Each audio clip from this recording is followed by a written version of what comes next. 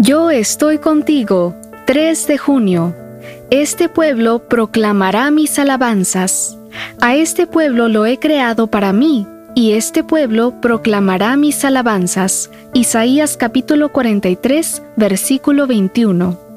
Gracias a Urbano, el ingeniero húngaro fabricante de cañones, el 17 de abril de 1453, el sultán otomano Mehmed II comenzó el bombardeo que provocaría la caída de Constantinopla, la capital del Imperio Romano de Oriente. Los turcos asumieron el control de la zona y bloquearon toda vía de comunicación con la ciudad. Finalmente, tras feroces batallas y un continuo bombardeo, Constantinopla cayó el 29 de mayo de ese mismo año. Mientras el imperio bizantino se desmoronaba y la ciudad era bombardeada, y miles de personas derramaban su sangre de un lado y del otro, los clérigos debatían un tema de gran trascendencia para la humanidad.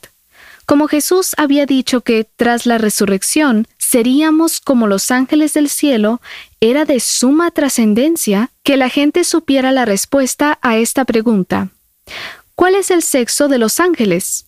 Los clérigos aspiraban a encontrar la respuesta antes de que el sultán se alzara con la victoria.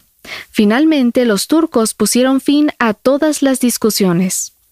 Es asombrosa nuestra capacidad para debatir y disertar durante largas horas respecto a temas que no tienen la menor relevancia para el presente ni para el destino eterno de las personas.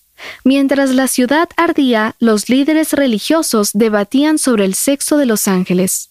Perder nuestro valioso tiempo en discusiones irrelevantes quizás sea una muestra tangible de que los cristianos podemos caer en la tentación de olvidar quiénes somos y para qué estamos en el mundo.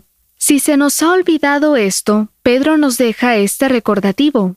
Ustedes son linaje escogido, real sacerdocio, nación santa, pueblo que pertenece a Dios, para que proclamen las obras maravillosas de aquel que los llamó de las tinieblas a su luz admirable.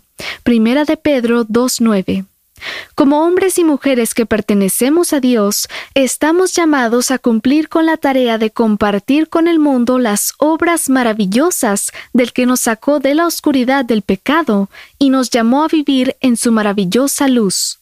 Que las maravillas de nuestro Padre sean nuestro tema. Que nuestros labios estén siempre listos para contar lo que éramos antes y lo que ahora somos en Cristo. Dios dijo en Isaías 43:21, «A este pueblo lo he creado para mí, y este pueblo proclamará mis alabanzas». ¿Lo estamos haciendo?